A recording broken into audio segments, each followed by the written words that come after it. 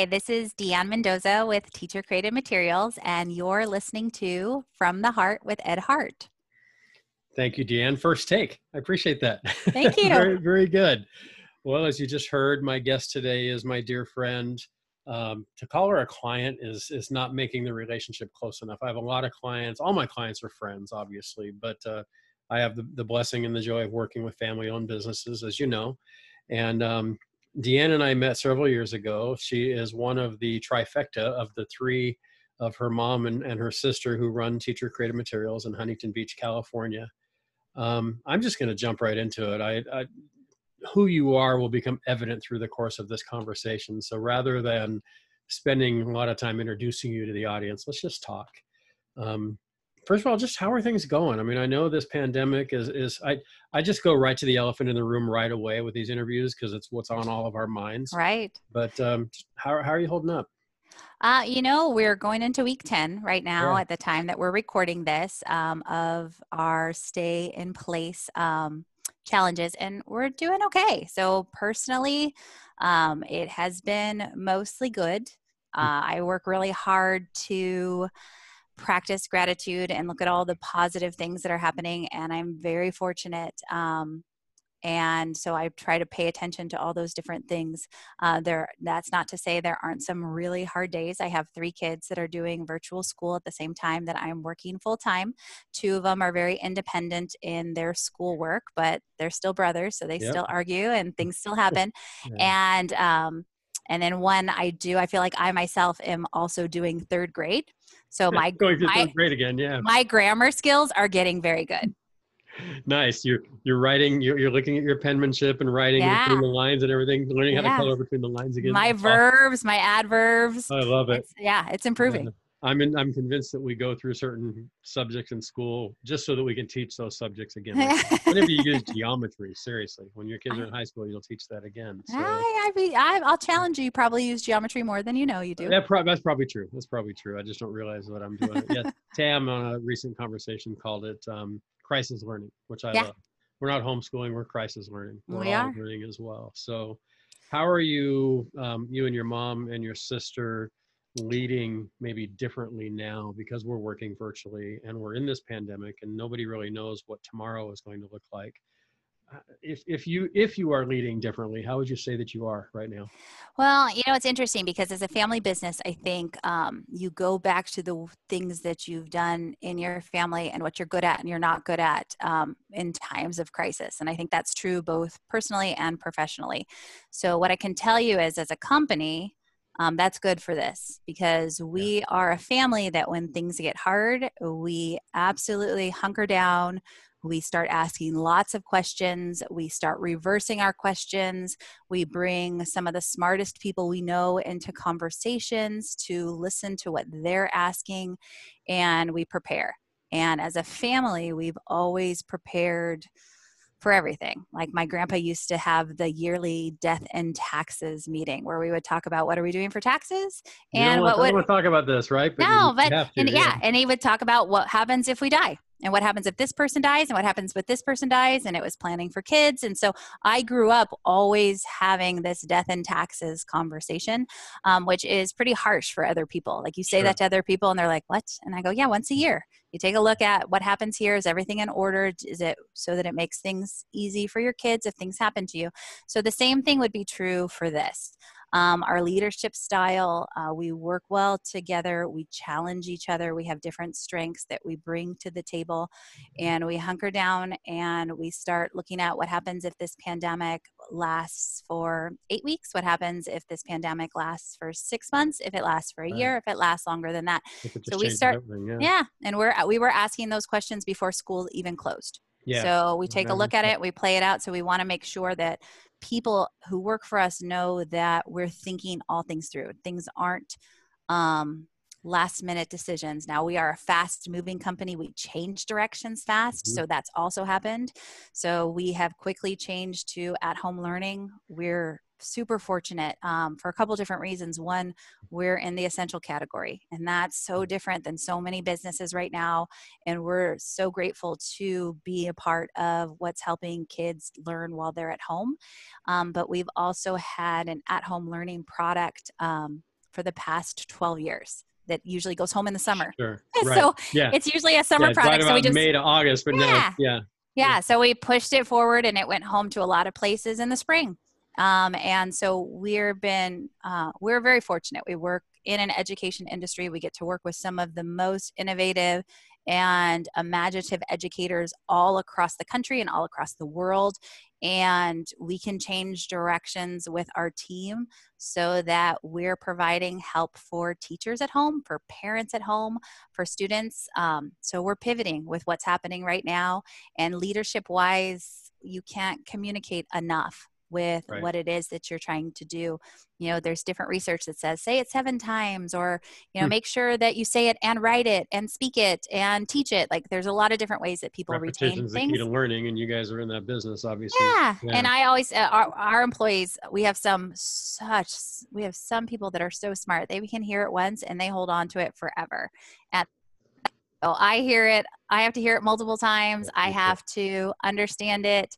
And so I always anticipate that that's true with our folks that are working too. So we try to say things and be as clear as we can, totally understanding that we're not exactly sure what's going to happen tomorrow, and we're not exactly sure what's happening with schools and when they're opening back up. So we like to communicate what we think is going to happen and then keep people informed with what we're seeing evolve. Yeah. So you talk about a couple of things that are near and dear to me, obviously family business, because that's what I do for a living. You run a family business, but I'm around a lot of families. Education is certainly important to you and your company as well as it is to me. I work at a university.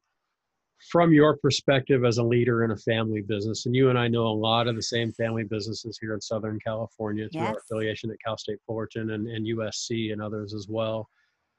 Any advice or what's working for you? Maybe advice is the wrong word because people tend to not like advice unless they seek it first. So what's working for you when it comes to how to lead the family and the business and really balance that out right now from an education standpoint? You talked about, homeschooling your kids, and it's your boys and your daughter. And I know we've talked before that they're at different levels, not only age, but also you're in 3rd grade with your 3rd grader, whereas the others are more independent. Any things that are really working for you that maybe not just you are experiencing, but maybe you've seen with your family or just others, our peers that we talk to? So, it's really what's working for me, and I can talk to what's been happening here, is it's really scheduling. And I don't know if I always loved scheduling and being organized, but I think with each kid and each step in my own professional career, it evolved.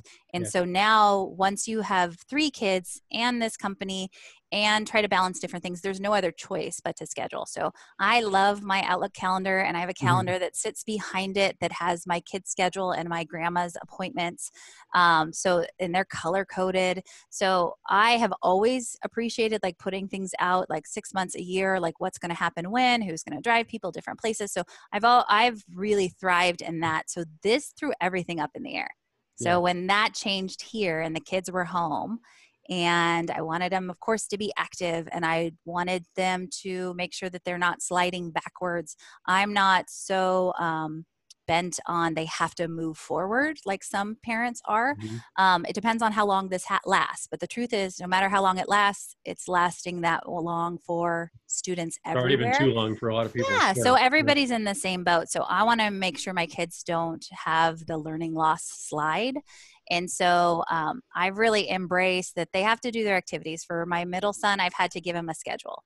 I've had to give him, do not touch those video games until this is done. And it's the afternoon. So like it's different. You're not waking up to the time. Yeah. So it's each of my kids are a little bit different. And that was hard for me to adjust because I wanted to just, here's what we're all doing, but it didn't work.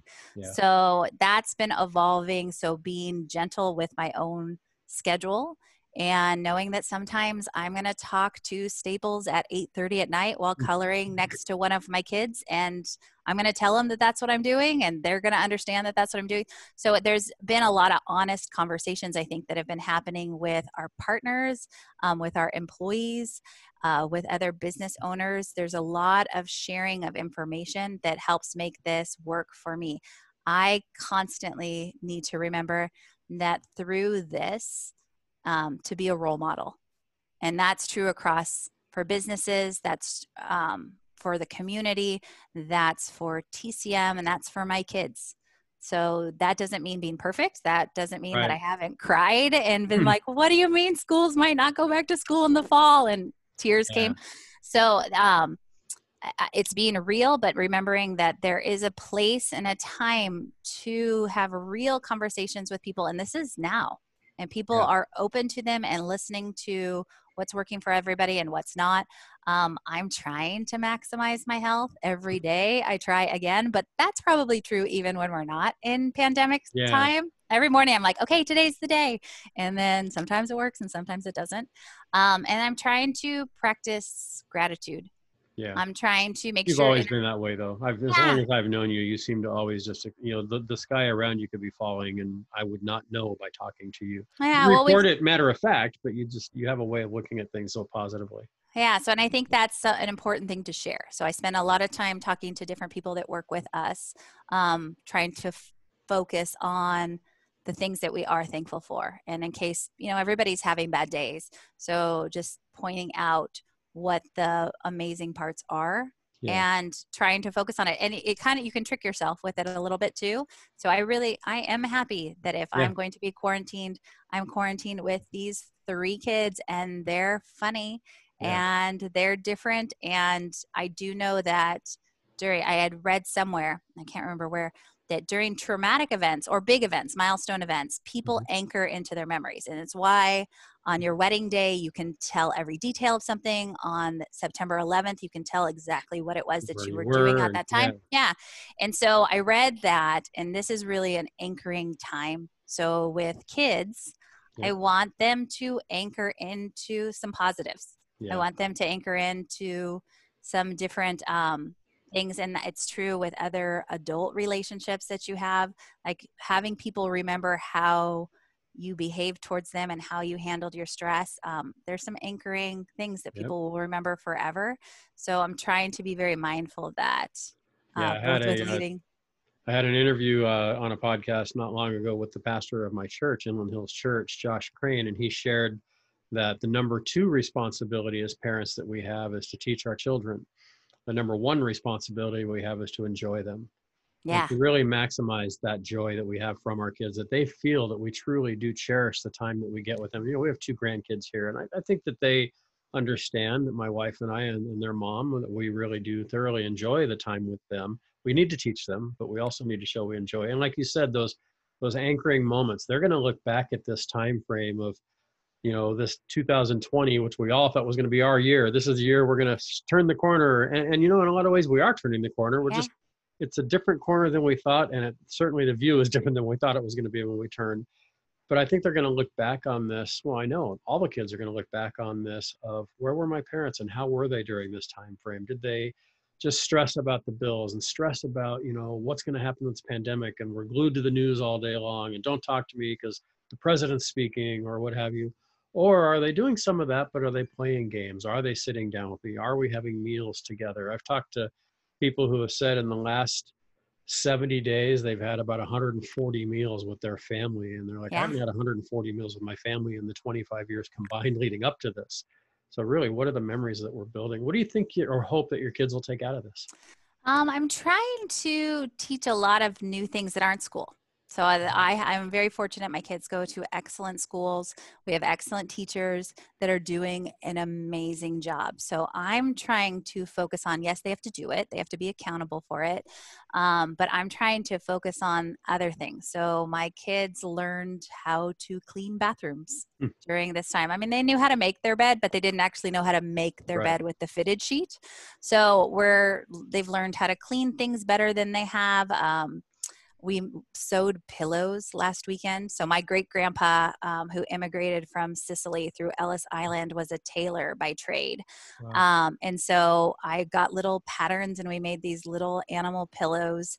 And it was for some of them easy and some of them hard. And I thought, this is what your great grandpa did. And we told Hmm. stories. So we're trying to tell a lot of stories. We're trying to do things it's interesting. So we're trying what we've found so far, and this is just week 10 perspective.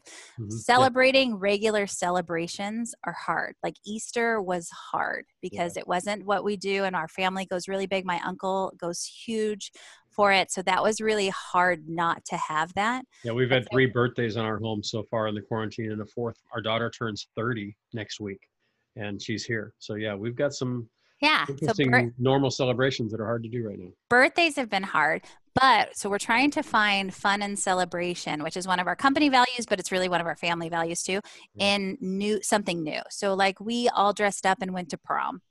And Cool. I don't have a senior in high school, but we did it anyway. Yeah. So Yeah. we dressed up, we played music, we went to prom. We, for May 4th and Star Wars, we had Star Wars food. In July, Disney Plus is going to release the original Hamilton with the original cast. So we're going to have an American Revolution party. And we're Cool. trying to figure out our food, and we're going to do a sing along. Next weekend, we are going to do the physics experiment on how to drop an egg off the roof of our house. Nice. So I'm trying to, and I'm really fortunate because my sister was an elementary school teacher. So she comes up with a lot of the ideas, and I get to just, oh, that's a good idea. We'll do it too. Yeah. I think we'll do that. Yeah. Yeah. So, they're baking and they're cooking and just a lot of things, the meals that we're having together. We typically don't. We as a family have breakfast together a lot. I wake up early. I like to cook. I have less energy at the end of the day. Yep. But usually in the evenings, we're at practices and carpools. And so we eat a lot of, whether we pack it or stop at Subway, Yeah. we eat a lot of things, or In-N-Out, or some of our favorite There you places. go. That's right. We've been the plugs, right? Yeah, Yeah, absolutely. I love Yeah. them. I Yep. love local Me Southern too. California companies. Absolutely. But so we do a lot of those things. And then the other thing I'm trying to anchor in with my kids is charity. We are very lucky that I have my job, Yeah. and that teachers didn't have to stop working, and that we as a company still can meet the needs is so much more or is luckier than so many other people right now across the state and across the country. Yeah. And so doing things to give back is what I'm trying to focus on. So we've got stacks behind here right now. I've got stacks of different grade books, and we go to friends' houses and we just leave things on their doorsteps, or we go and donate something through one of our local charities. My favorite new thing to do is like when we have to go pick up our kids' stuff at the middle school, or I had to go pick up my kid's graduating from 5th grade sign. I stop by Seven Leaves. And Nice. we buy, 8 drinks because we figure how many people are probably sitting there, and we drop off 7 leaves at the same time for all the people that are, meeting all of the parents that are coming through that day. So we're trying to do little business things, and there's a lot of budget conversations. This is a great time to talk about financial literacy and budgeting with kids. And I think I try really hard not to get my kids everything that they want, but give them everything that they need. Sure. But we're busy, and that doesn't always happen. I think, yeah, sure, it's fine. Let's do this. But like right now, I'm not that kind of busy. It's a lot there. So there's I wish I had these Pokemon cards. I'm like, well, maybe you should wash my car. Yeah. Yeah. We do. The kids get Pokemon cards here for the things that they do. Right. You earn some money and you buy them. And Yeah. so there's, instead of just, oh yes, that'll keep you busy because you guys won't fight and you all play with each other for Poke, like all 3 of my kids like to play it. So, but I thought, you know what? It's a great time to teach like even budgeting skills. So I'm being very honest with like, hey guys, this is how much our electricity bill is. And aren't we lucky, because I moved into this house that has a pool and it already had solar panels on the roof. And so the difference in when I have to heat the pool versus the sun is out, and we are so lucky that the pool is 84 degrees. So I'm showing them the differences in the bills so that they can see we're home. This is what we're spending. This is why I want you to turn the lights off. This is why I want you not to take long showers. So there's a lot of just little lessons that showing them real things, because in their lives they're going to have to budget. Yeah. So, I mean, I don't give them an allowance because they live in this house and they're supposed to do stuff, but a lot of people do that. And, but I do let them do stuff that's above and beyond to earn money. And then I always celebrate a big deal when they do it. Like if they wash my car and they earn money, I will make them their favorite dinner. Nice. I like it. Yeah. Lorianne and I were out on the back patio this morning having our morning cup of coffee and our morning conversation before I came up for our time together now. And our 8-year-old, almost 9-year-old grandson came out and asked if he could after school today, rent a movie, and he goes, it's only $3.99. So they're getting more of a feel for what the budget is and what we can Right. do and what we will allow. And again, we'll see how you do with school. We'll make sure, is your bed made and are your chores done? Things like that, Yep. the normal stuff. So you've touched on some things that I want to go back a little bit now. I know you and your sister run the company with mom. I'd love to hear, and in all the conversations you and I have had, I don't know that we've ever really gone back past like college with you earlier. I'd love to hear what you and your sister were like growing up, and being in I know your story, and I'm going to act like I don't, because I want to take us from when you're children and how you played together and how you learned, and when you first saw mom go off the take the leap to start the business, and your thoughts, because I know about how old you were at that time. And then just kind of walk us through, and I'll ask some questions as we go.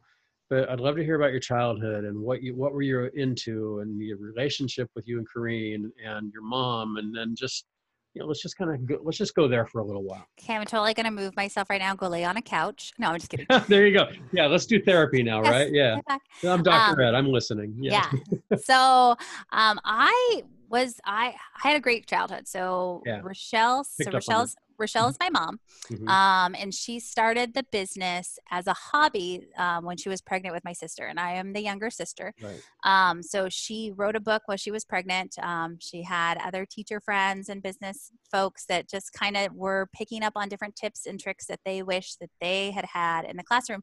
And the truth is, they tried to publish it. So they sent it to other publishers, many of which are still around. And I always wish she saved the letters, because they all came back and said, no, there is no market for this. Thanks. Yeah. Right. So they said, no, I'm sorry, this is not something that we're looking for. So she self-published it. And she, at that time, as a teacher, knew that she went to teacher supply stores. So she drove to what was 60 teacher supply stores that were within 2 hours of our house, and she started to sell this product. Now, most of the teacher supply stores at that time were run by former teachers. So she'd go in, and she had never taken a business class. She's a Cal State Fullerton grad. She graduated. Her undergrad was in psychology. She has her teaching credential and master's from the School of Education. And so she would ask different questions, and they said, well, what's our discount? And remember, she'd never taken a business class, and she'd say, well, why would I give you a discount? Yeah. And because they're teachers, they taught the business side of education to her. And one thing that I can say that's true my whole life, and this was true for my grandpa, this is true for Rochelle, is they never stop asking questions, and they never stop learning, and they don't feel bad about it. And there's so much research now that we want our kids to be curious. When they start to be embarrassed about asking questions, their learning and their development slows down. Absolutely. So you want to have lifelong learners, so they're constantly looking at, what types of jobs am I going to do that haven't even been imagined yet? So she always asked lots of questions. So growing up for me, she was a teacher when I was a little girl. So she was a teacher, and she did TCM. She got divorced when I was about 5 months old. Okay. And she was doing this business as a side hobby. And then suddenly she needed to make about $200 and something more a month in order for us to stay in our house. And that's where the big Italian family also came in. Yeah. So my grandparents, like my grandpa, sold some property because he just done a lot with real estate, property, and development. He sold some property so that my mom would say money just would appear in her bank account so that we could stay in our house. So somewhere around the time, I think I was 4 or 5, she quit teaching full time to see if this business could be a business. Yeah. And so growing up, I can tell you that there was a phone in our kitchen that was orange, that when it rang, we had to be quiet. My sister and I had business phone. Yep. Yeah, we had to play the quiet game. And you might, if you know my sister, you will absolutely know that I always lost the quiet game. But my mom had a little gift. Yeah, my mom had a little like surprise, little prizes like teachers would have, a little prize box that you got to pick something from the prize box if you won the quiet game. And I never got it. So we grew up knowing that she was doing this business. It was in our garage. Family members were working for free. And it was a neat way to grow up. And I was never allowed to sit and watch TV without doing something. So whether I was stickering something. That's why when we're doing these podcast calls or these Zoom calls, when you're on, you're always like, you're always doing something. You're stitching something, you're writing something, you're teaching something. I love it. Well, and sometimes I have to write what people are saying sometimes. If I write it, even if I don't go back and reread it, it anchors into Yeah. my learning to Yeah. hear it and then to write it. And sometimes I could just even be drawing something, Mhm. and it will, if I look back at the drawing, it will anchor back Trigger the thought. into, Yeah. yeah. So, but we always had to be doing something. So I can remember when I was old enough to use the stapler, we used to have these puzzles that you had to staple the top of it on. And it was a big deal that I was old enough to use the stapler. So who knows how old I was. Mhm. But so growing up, we got to always be working. And we also got to travel a lot of places because my mom was fearless. And when I was 3 and my sister was 5, she took us to Asia.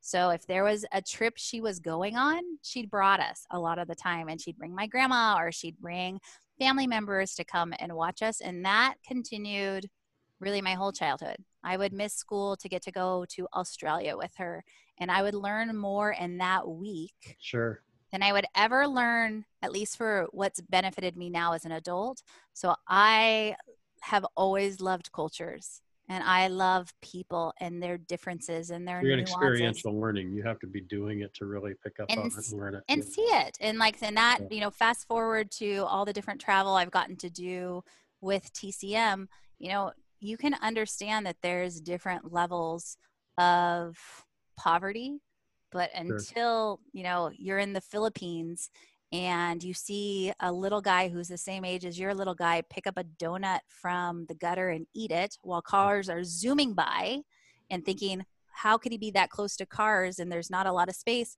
you, there's a there's a huge learning that happens when you see it. Yeah, And I absolutely. love people and cultures, and it's no surprise, like, our employees at TCM are my favorite part of the business. They're the most important part. They're the glue that holds us together as a company. So yeah, so I've always gravitated towards those things. Yeah. So I guess growing up too, we also, both of my sister and I have done almost every job at TCM. So I have worked in the warehouse, which was my garage at one point. Mhm. I roller skated in warehouses if we were moving before they put the racks up. I've worked in customer service. I've worked in marketing. I was fired from the collections department after 4 hours in high school. I made phone calls on why people should pay their bills. They told me why they didn't want to, and I said, okay, you don't Okay. have Yeah. to. Yeah. It's like, I get it. Yeah. Yeah. Yeah. So our CFO absolutely said, get her out of my department. And it's It's still too like, nice. Yeah. the reputation has stuck. They're like, nope, stay away from finance and accounting. And I'm okay with that. That's all Yeah. right. Me too. Yeah, I Yeah. don't mind. So yeah, so I mean, it was a great place to grow up and learn and listen. I mean, I had amazing people. The president of Time Inc. one time came to our house for dinner. Hmm. So it was just, it was a fun way to grow up and see the world, and, get to be in school at the same time Rochelle was making products for schools. So it Yeah. just was, yeah, it was a fun way to grow up, and she made everything fun. Like, Yeah. she made working while watching TV not feel like working. Yeah. Now you didn't get to go just, okay, I'm through school and now I want to work for mom and for the company. I know that it wasn't just, okay, mom, I'm ready. Tell us about the process. We advise our family businesses, and many who listen to this podcast and many that I know and talk to, the standard procedure advice that we give is have your kids get an education, have them go out and work somewhere else, learn how to get a raise, learn how to manage people, learn how to handle the fact that you're not part of the family business. So you have to learn just like everybody else. And that does a lot of things. It gives you more credibility when you come into the family business. If you do, makes you more qualified for that, which then you gain more respect from those non-family members there. Walk us through a little bit about that process. Mom, I want to work. Rochelle, I want to work in the family business. No, take us through that to the Okay. point where you eventually did come into the business. I love the story. Yeah, well, first, there was never any pressure for us to join the business, which I think if that's possible to do for kids growing up, it's nice. Yeah. It's a nice way for kids to be able to explore what they like and what their passions are, and not feel like they have to be placed. Now, that is not to be confused with if the family business needs help, everybody works and gets together and helps a family business, even if it's not what your passion is. So those are two very separate things. So we were raised and, do whatever you want to do. And so and I think Rochelle thought she would sell the business. In fact, she almost sold Hmm. the business a couple different times. She almost sold it to Harlequin up in Chicago, or up in Toronto, that made Harlequin romance novels. Oh, wow. And then she almost sold to Time Inc. right before AOL and Time merged. So it was like days away from closing. Wow. And then everything froze when AOL purchased them. And she was surprised that she was relieved that it froze. And we were relieved. We thought, oh, that's good. We like this company. Were So you already working in the business at that time? no, Okay. I was in college.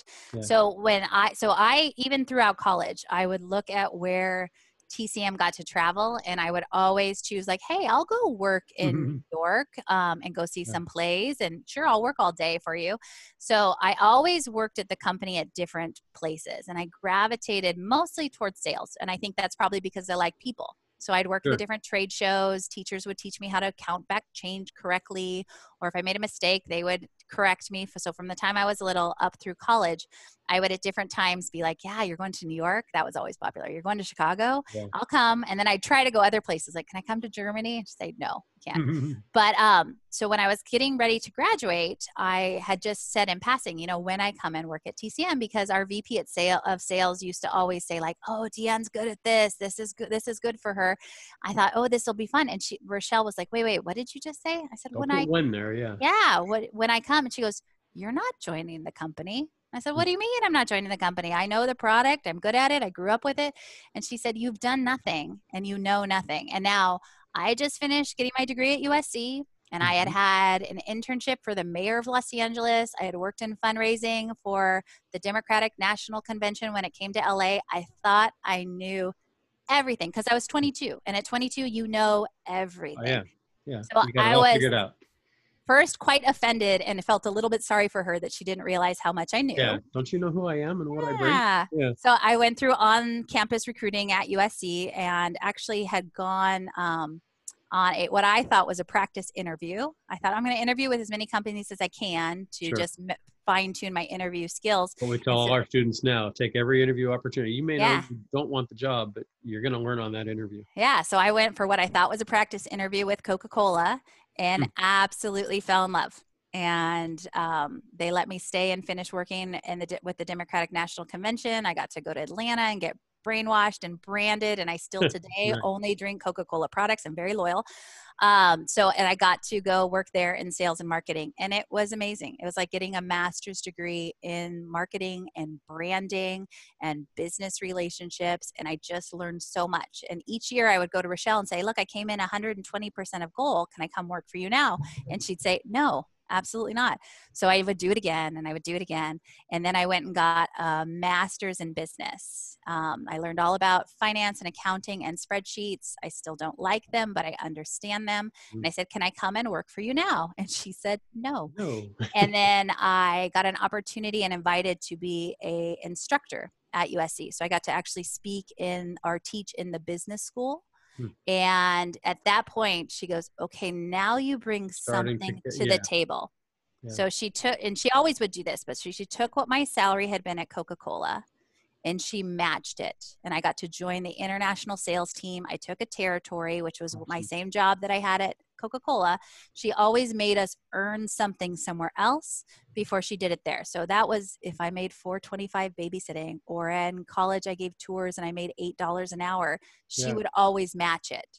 So she didn't want us to not get doing a similar. You're not matching it for the money. You're matching it for the skill set. Right. And we got to feel like we earned everything that we made. Like nothing was ever given to us. And I highly recommend that as a strategy for family businesses that have people coming in, having somebody feel like, you know what, I really earned this myself. It wasn't a gift. It wasn't because I was born into this family. It wasn't because, for whatever reason.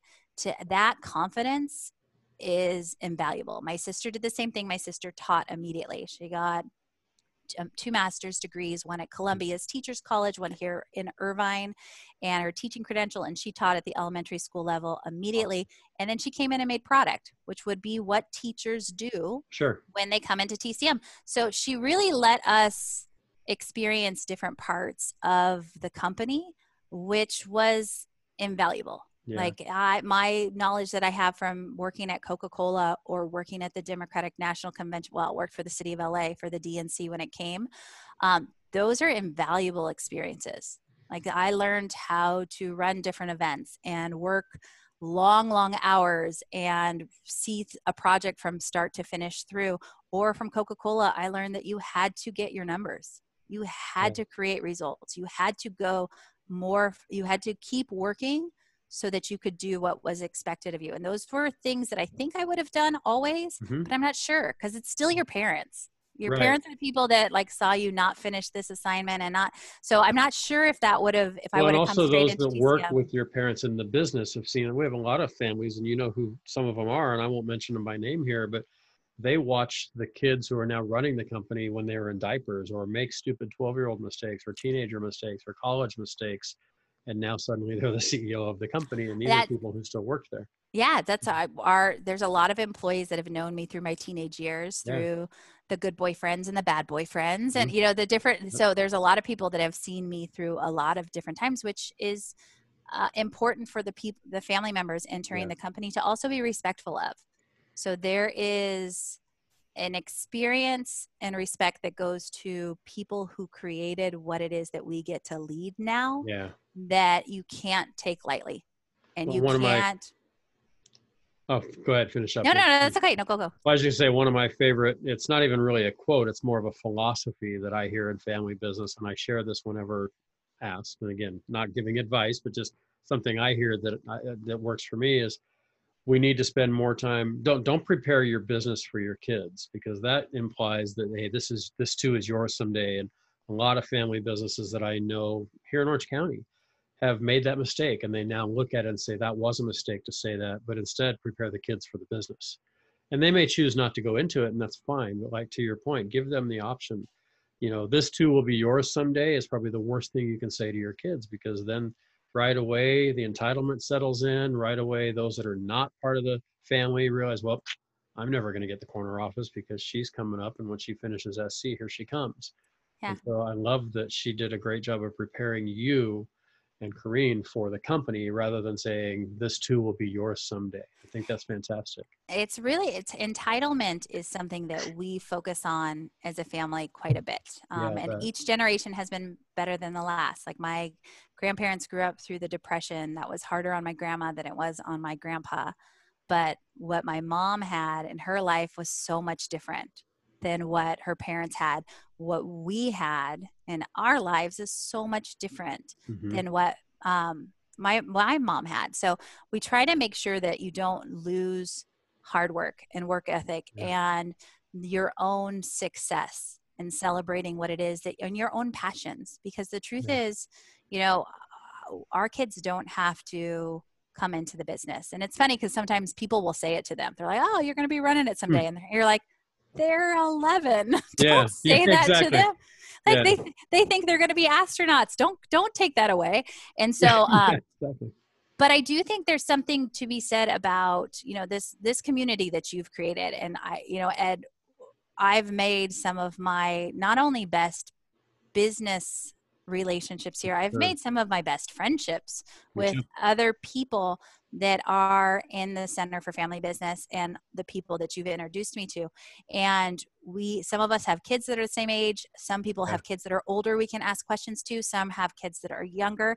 And there's a group of us that have all decided that we're sending our kids to intern in each other's businesses, hopefully so that they even can fail and get fired. So let them absolutely learn, because to come into, like, my kids work at TCM already. If there's something that needs to, if we all come in and we're making 6-packs, or we're all going to do something this weekend, I bring them in, and that's, they get the benefits of me having a job at TCM. So they have to do some work sometimes. And that's just the way it goes. And I pay them in ice cream.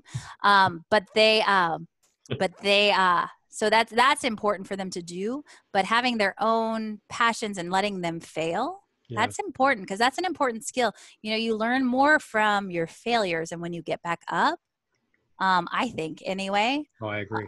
100%. And going forward, if everything comes easy to you, you're not going to be prepared as an adult for how to handle a worldwide pandemic.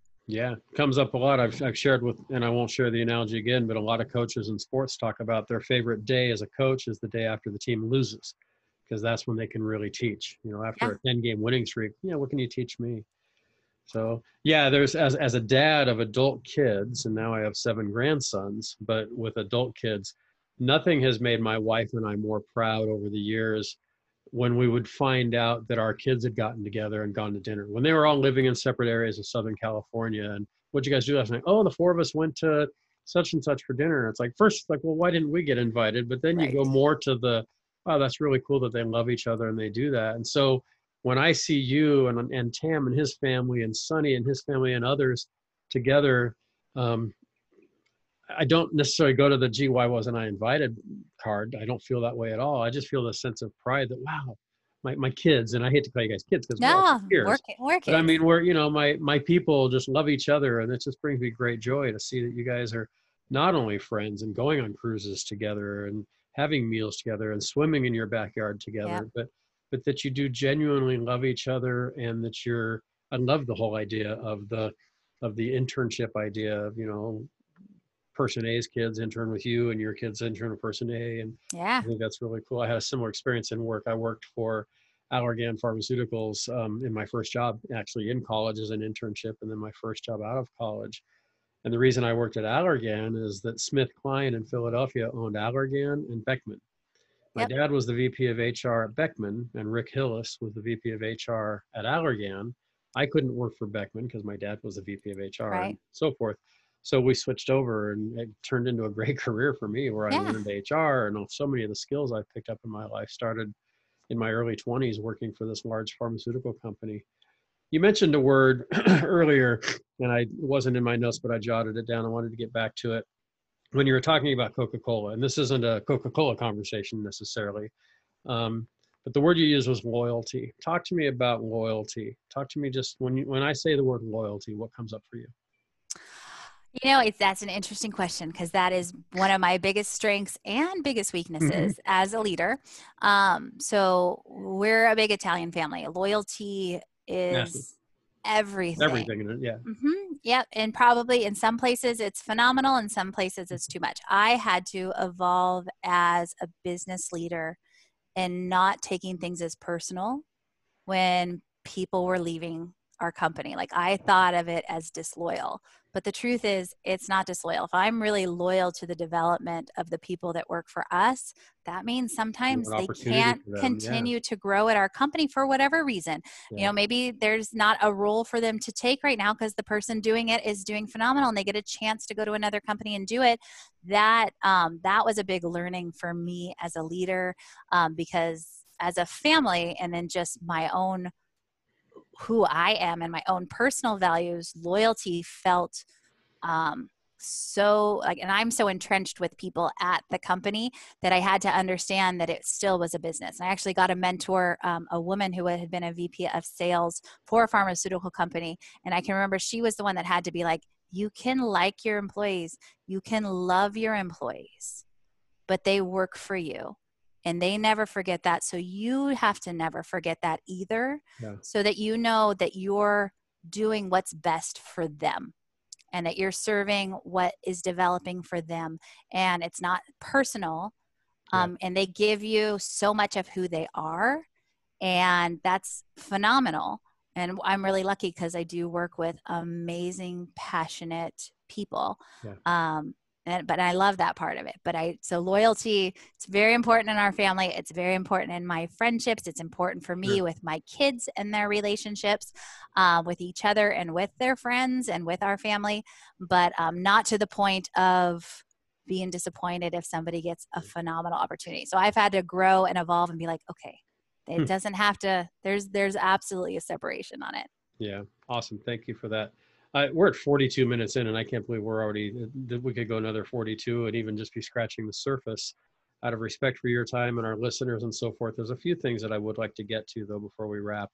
And there's probably going to be a part 2 to this because Deanne, I can just sit and chat with you Yeah, just socially. We have such a great friendship, and I truly admire you and the work that you do, and I just love your family. I love, on these Zoom calls that we do, getting to see your kids in the background. And I know your mom and your sister as well. And I've been in your company many times, and I have friends yep, that work for you.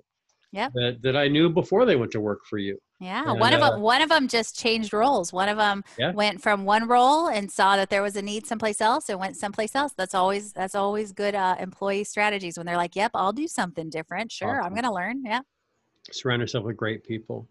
So you've talked about your sister, older sister. You've talked about your mom. You've mentioned a few people. Tell me about an early mentor in your life. You and I, we've talked about mentorship before and the fact that we get to mentor people and we're mentored by others. Is there anybody, and again, you can go right back to family. It's I'm going to hit the ball to your side of the table and you can hit it back any way you'd like. That you think of when if I ask you, who was your early mentor? What did you learn from that person? And how do you use those lessons you've learned as you strive to mentor others? Okay, that's a great question. And I've been really fortunate in my outside work experience. I had some phenomenal bosses. I had some terrible ones too. So the person that I probably should, it's hard to Yeah, I choose. know. You see what like So who do we yeah, select here? Yeah. so it's really, it's a toss up, but there's a woman named Lisa Tomlinson when I worked at USC, and she gave me my job in the admission center to be a tour guide of the university. And the first thing that I can tell you about her is she was a great understander of people. So she pulled, who are still to this day, some of my very treasured friends from the college, and I would have never met them any other way. Like, she literally was able to pull personalities to capture the entire university through 15 different college students. And she was the type of person that you worked so hard for, not because you ever worried that you were going to get in trouble, but you worked so hard for because you didn't want to disappoint her. Mm-hmm. And like that was a great learning for me. Learning from all these different people that were living completely different university lives was so interesting for me to even understand the university better. Yeah. And it just was, she had a way that motivated you, it was straightforward. She was honest. She was candid. She gave you hard feedback on things you didn't do well too. And she absolutely let you succeed and sometimes still fall. Hmm. And she was there to help you back up, but not do your job for you. And I gained a lot of confidence for different things that I could do well by watching even how she led and what she did. And I just recently have found her on Facebook, and still a remarkable woman, and doing remarkable things, probably leading amazing teams. So so I learned she was one of those bosses that I hope people talk about working for me the same way. And I hope I take it back. I don't care so much about what they say, as much as I want people to feel the same way working for me as I felt working for her. And that's really an important leadership style. And I have more. There's so many people that I was lucky enough to work with and work for that I just wanted to so much impress and learn and like capture as much of their essence and information as I could. Well, and as you were talking, I thought, gee, who does that remind me of in my life? And I'm looking at her right now on my screen. Thanks, Ed. You have been, one of the things that I admire about you, that I admire in people in general, is very authentic people who will call it like it is. You've got a huge heart. You've got a soft spot for a lot of things in life, and I'm familiar with some of those. But there have been times in my work at the Center for Family Business where you haven't agreed with something, where you said, hey, how about this way? And your feedback's invaluable to me. And I get that you may have learned some of that from Lisa, some of that from your mom, Yep. your sister, and just from your work experiences overall.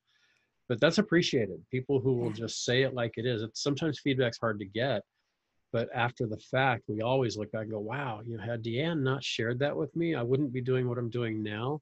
And look at the impact it's had not only on Deanne, but how on so many others. So I want to thank you for taking that lesson anyway and adapting it into your personality, because that's benefited me in a lot of ways, which has then benefited a lot of others. Thank you. So we should say thank you to Lisa. Thank you, There Lisa. you go. Pass it along to Lisa. Go back to Facebook and tell her, hey, I want to tell you about the ripple effect that you had on what I'm doing now. Leadership. last couple of topics here, and then I'll let you go.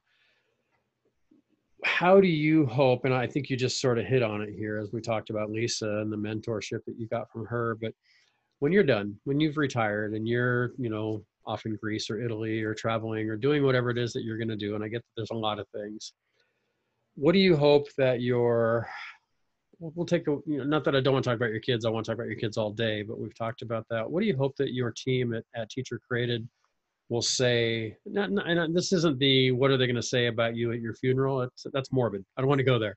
But what do you hope that people will say about you as a leader, either now or at your retirement party? Boy, Deanne really was this type of a leader. What are you striving to create in their, what they lock in, kind of to go back to what we talked about earlier? Oh man, Ed, that's a hard question. I know. And, not all my questions are softballs, That's a hard question. What do I want? I think I would like to, I guess be respected for, when I was a little girl and I used to dislike this, my grandpa would say it didn't matter if people liked you or disliked you. It mattered that they respected you. Yeah. And as a little girl and a teenager, and even in my 20s, I thought that's not true. It absolutely matters. But the truth is, as I'm getting older, I think that is true. And that's where even having some of these hard conversations with employees, or if somebody's sitting in the wrong seat and there's something else to do, or even how we've had hard conversations during the pandemic on things that are changing with our company. I want to be respected in the sense, and I want to always be straightforward and honest. It's too hard to try to figure out ways to position conversations and remember how you said something there. So I don't know. I guess respected would be my, I don't know, Ed. I try hard not to think about. Well, we're going to have a part 2 to this down the road. So we'll just save that answer for part 2. Yeah. Well, I hope they say that what we do as a company makes a difference in kids' lives. Yeah. I really hope that the product that we give to parents or give to teachers has those topics that click with kids, that ignite a passion for a subject or a topic that they want to dig deeper into.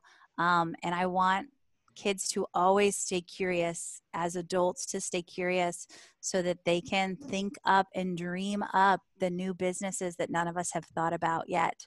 So I hope that the impact we as a company are making is really in what happens in classrooms, and the kids that get exposed to our products.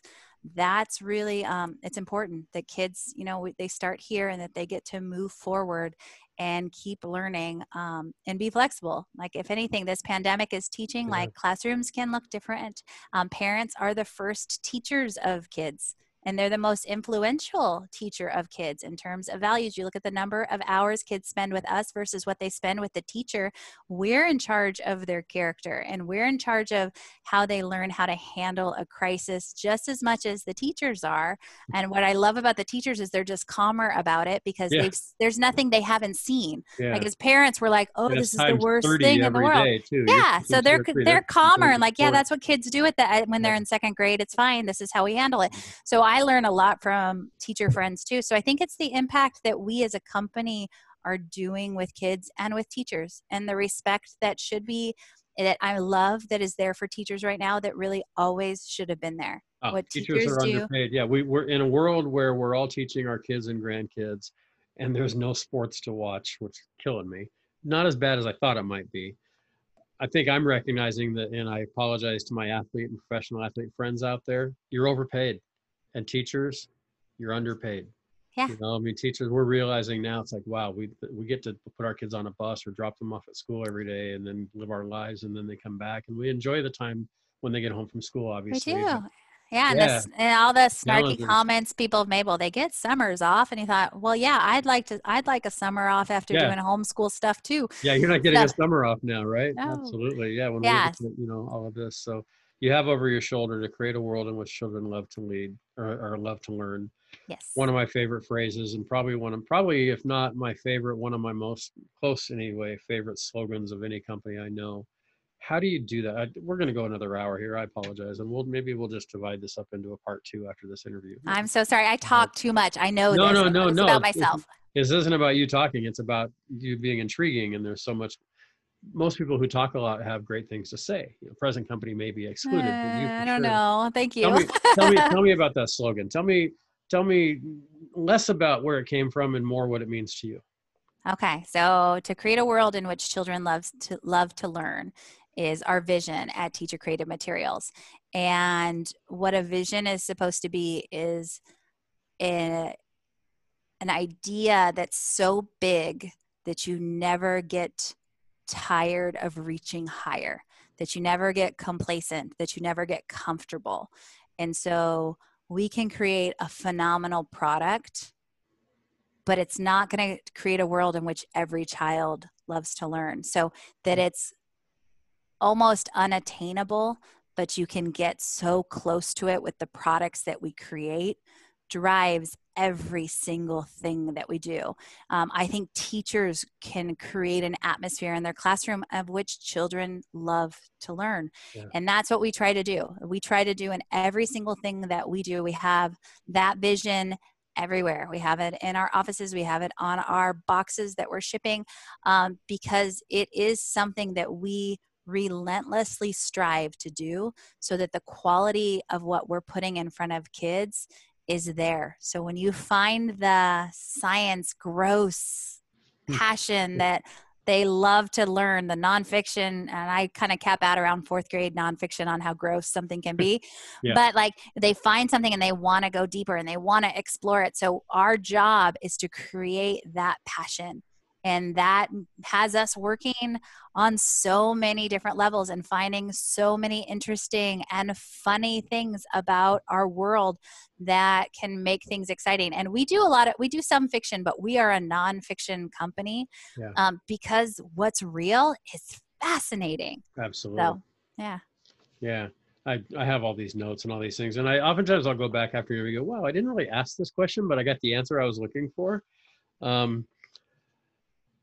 I'm processing through where I want to go next here. And to kind of to your point, a teacher can't walk into a classroom of 30 kids and say, okay, today you're going to be passionate about this, because you got the kid who's passionate about science and the kid who's passionate about fiction and then nonfiction and maybe sports and maybe it's, other things. And I just respect those that teach so much. We have two grandsons who learn very differently. They're 2 years apart. They're both autistic, so there's learning issues there as well. But they learn very differently, and their passions are they both love Pokemon cards. But then there's other things that are very intriguing. One wants to be out picking flowers off the plants. The other wants to be doing math problems or doing things on the computer or what have you. And so it's very, very unique.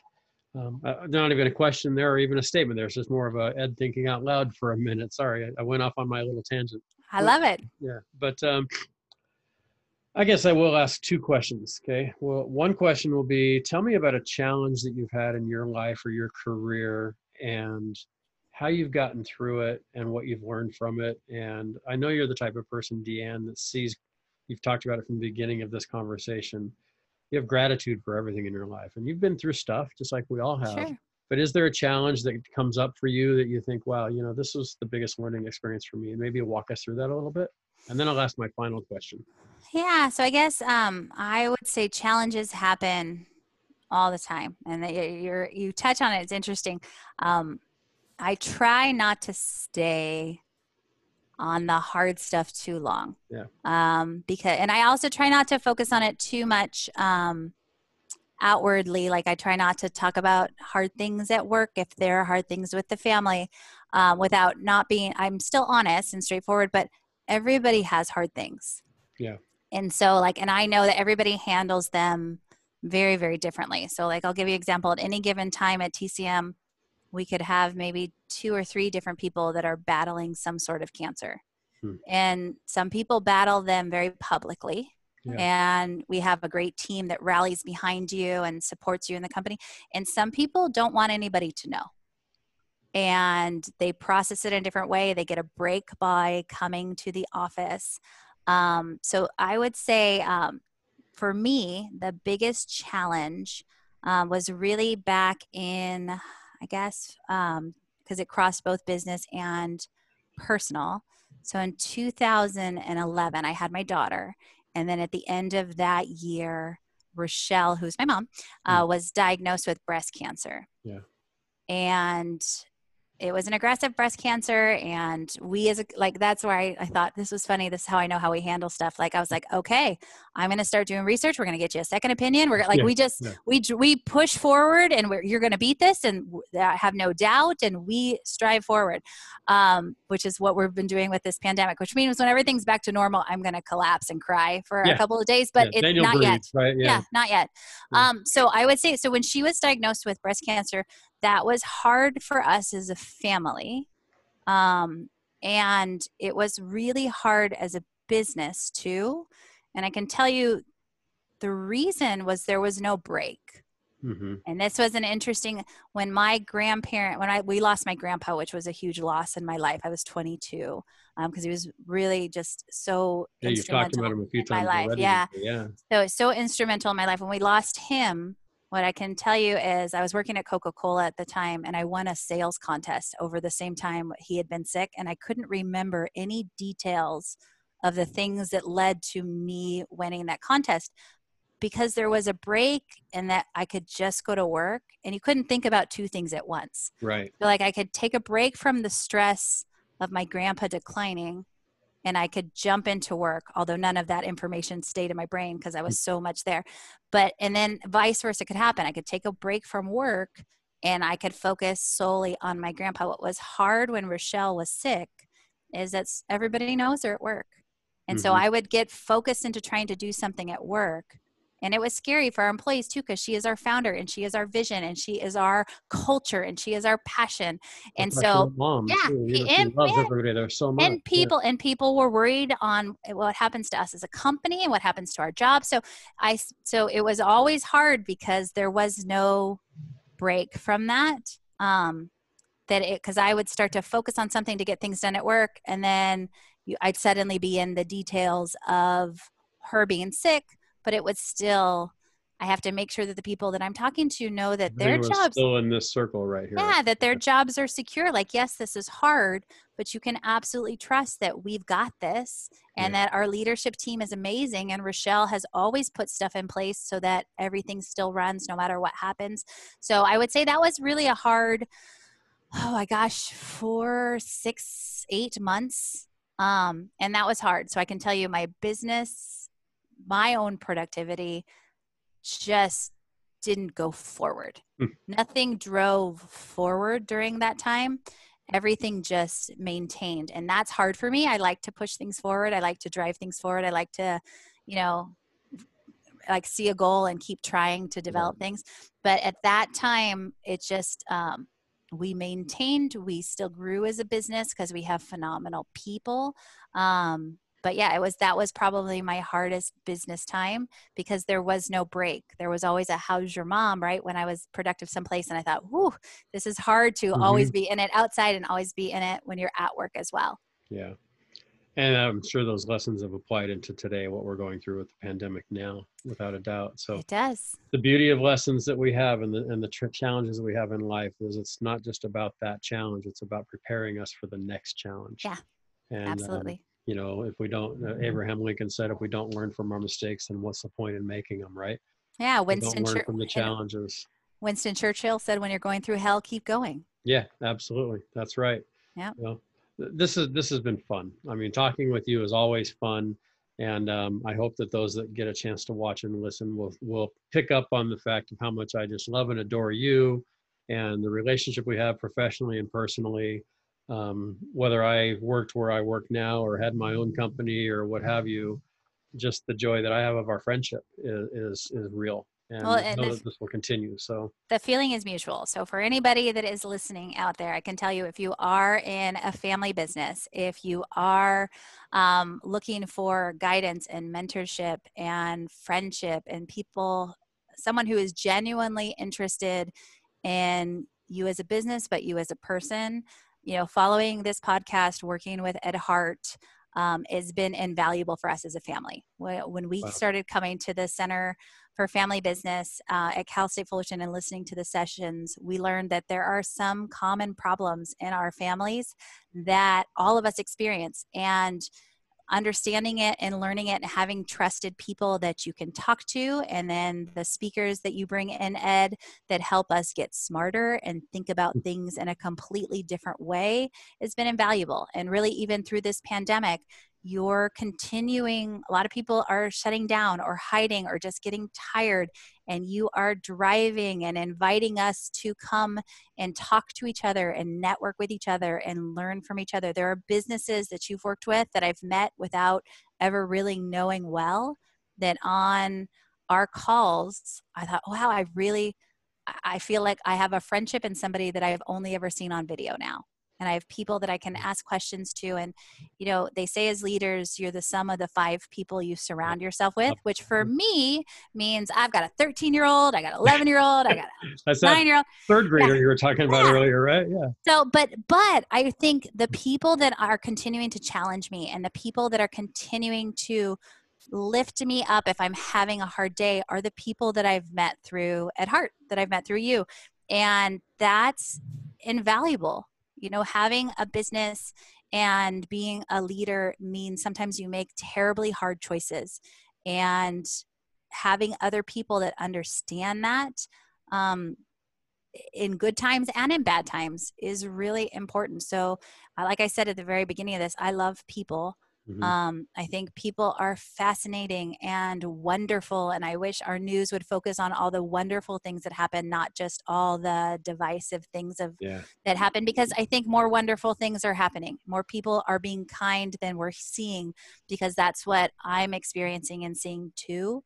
So for anybody that's listening, if you don't know who Ed Hart is, get to know him. We're going to edit all this out. Introduce your business. No, absolutely not. You better not. No. I think you should put it at the very beginning. Oh, there you go. Because we talked through it so long.